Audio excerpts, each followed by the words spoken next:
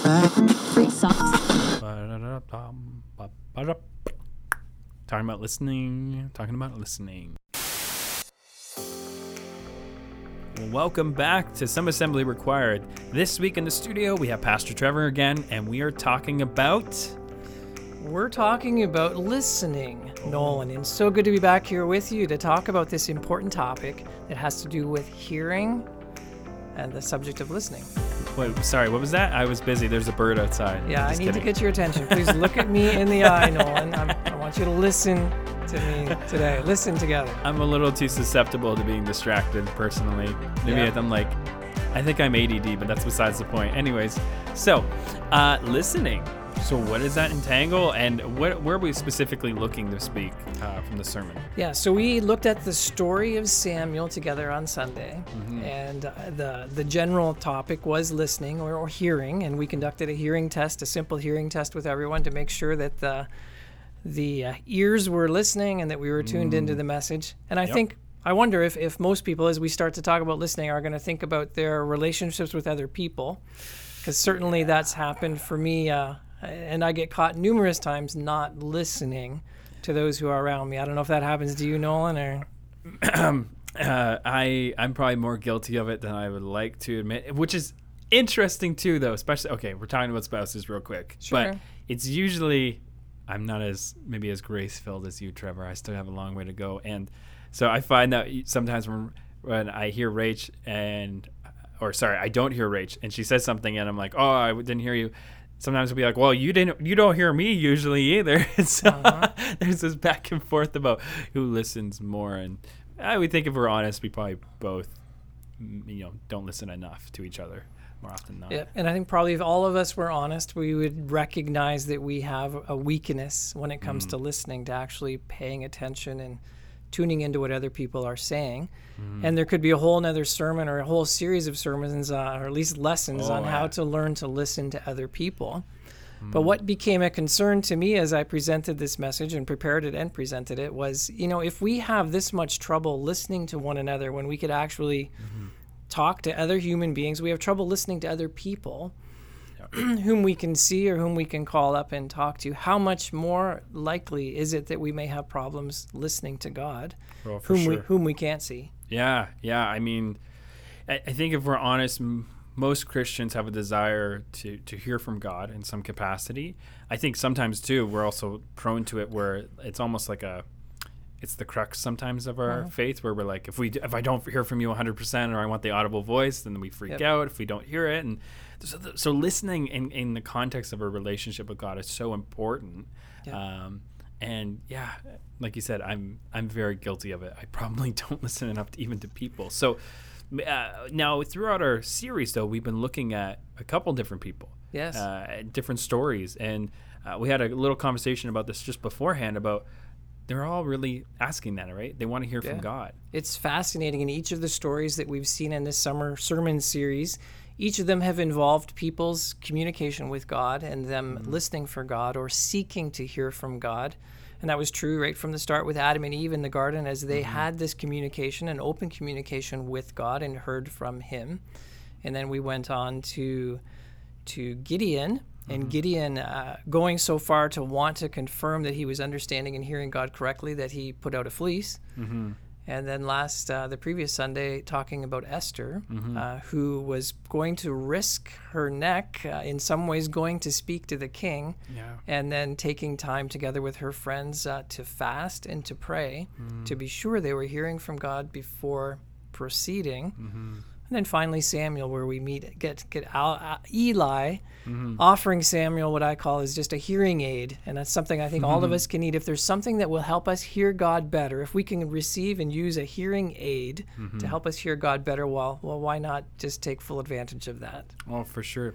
Now, I find a little practical example here is that after years of playing drums and different instruments, I have sadly lost some of my hearing. And I use that way too often as an excuse, I think. Right.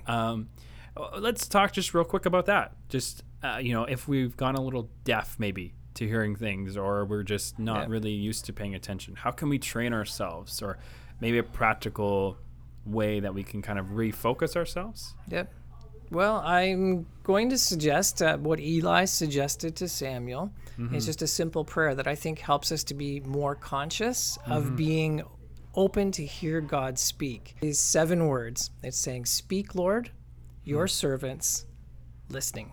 Speak, Lord, for your servant is listening. And so I think if we could become, and my hope is that each of us would become more practiced in praying that kind of prayer. And I'm suggesting people start to use that in the evening when it's quiet, or in the night when it's quiet, to pray that, Lord, and just to tune ourselves in. We become more conscious. We're more focused. We're saying, "Speak, Lord. I'm open to hear you speak." We're recognizing that we need God to speak. We're taking the servant's role and looking to God as Lord. And then finally, we say those words, "I'm listening." And when we tell someone we're listening, even if we're in this prayer telling God we're listening, then it's our turn to be quiet. And I think that's where I struggle, and where lots of people struggle, is to say, "God, I need to hear from you, and I'm just going to quiet myself and be open to hear from you." Yeah. Now, in that story, I feel like there's also a very practical example of something that gets in the way. So Eli is super tired, and it seems like he's frustrated with Samuel. And how much do you think that plays into it too? So we're so busy every day that by the end of the day, we're exhausted, and we just want to get some sleep, or different things of that nature. Maybe we could talk about that kind of stuff, things that get in the way. So can you think of a few examples, maybe modern examples? Yeah, well, I think just the busyness of life, the noise that life creates around us, makes it difficult to hear God's voice.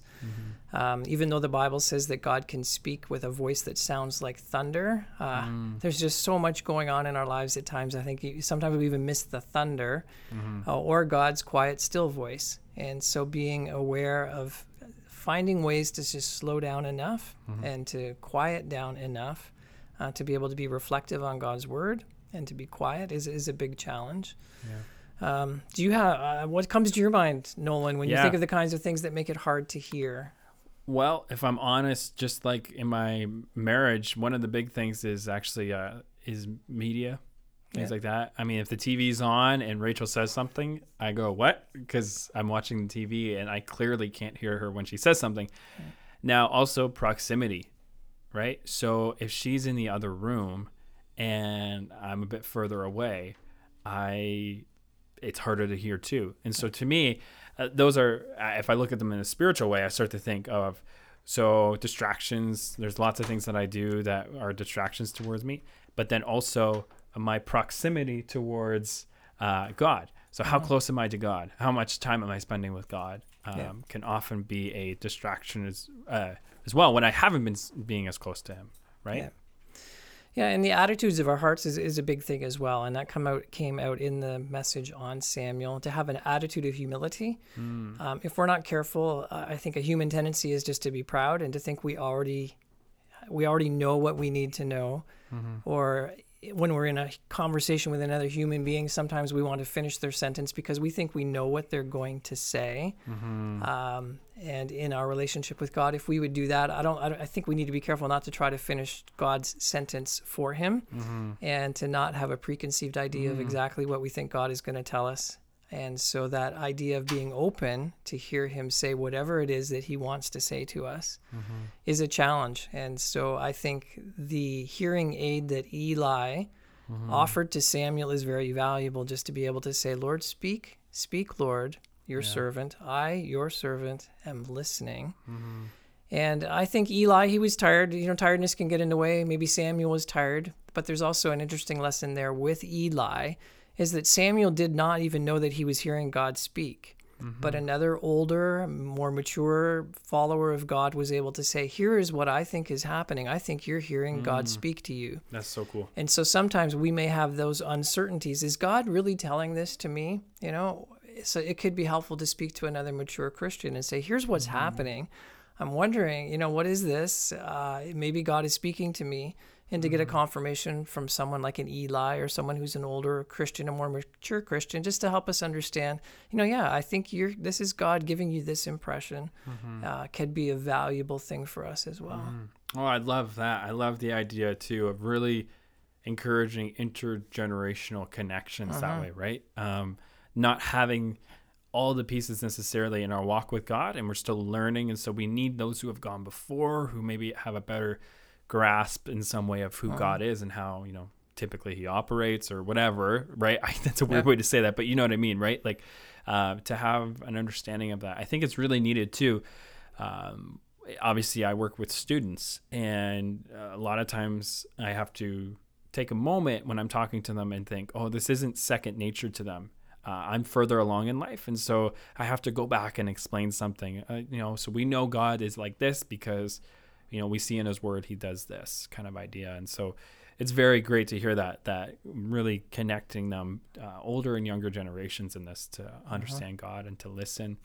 I remember hearing one time too, from someone who had been reading a book, and it was, I think it was a quote from Mother Teresa in it, and it was basically this idea of, I think somebody asked, what do you do when you pray? And she said, sometimes I talk, sometimes God talks, and sometimes nobody talks. Okay. And we're just quiet together. And I think just the idea of being quiet, even if if we're not necessarily saying anything to God, or God's not, speaking to us in a way, but creating a space to be able to just be quiet in case someone does have something to say is important too. And if I'm honest, I don't create a lot of that space in my everyday life.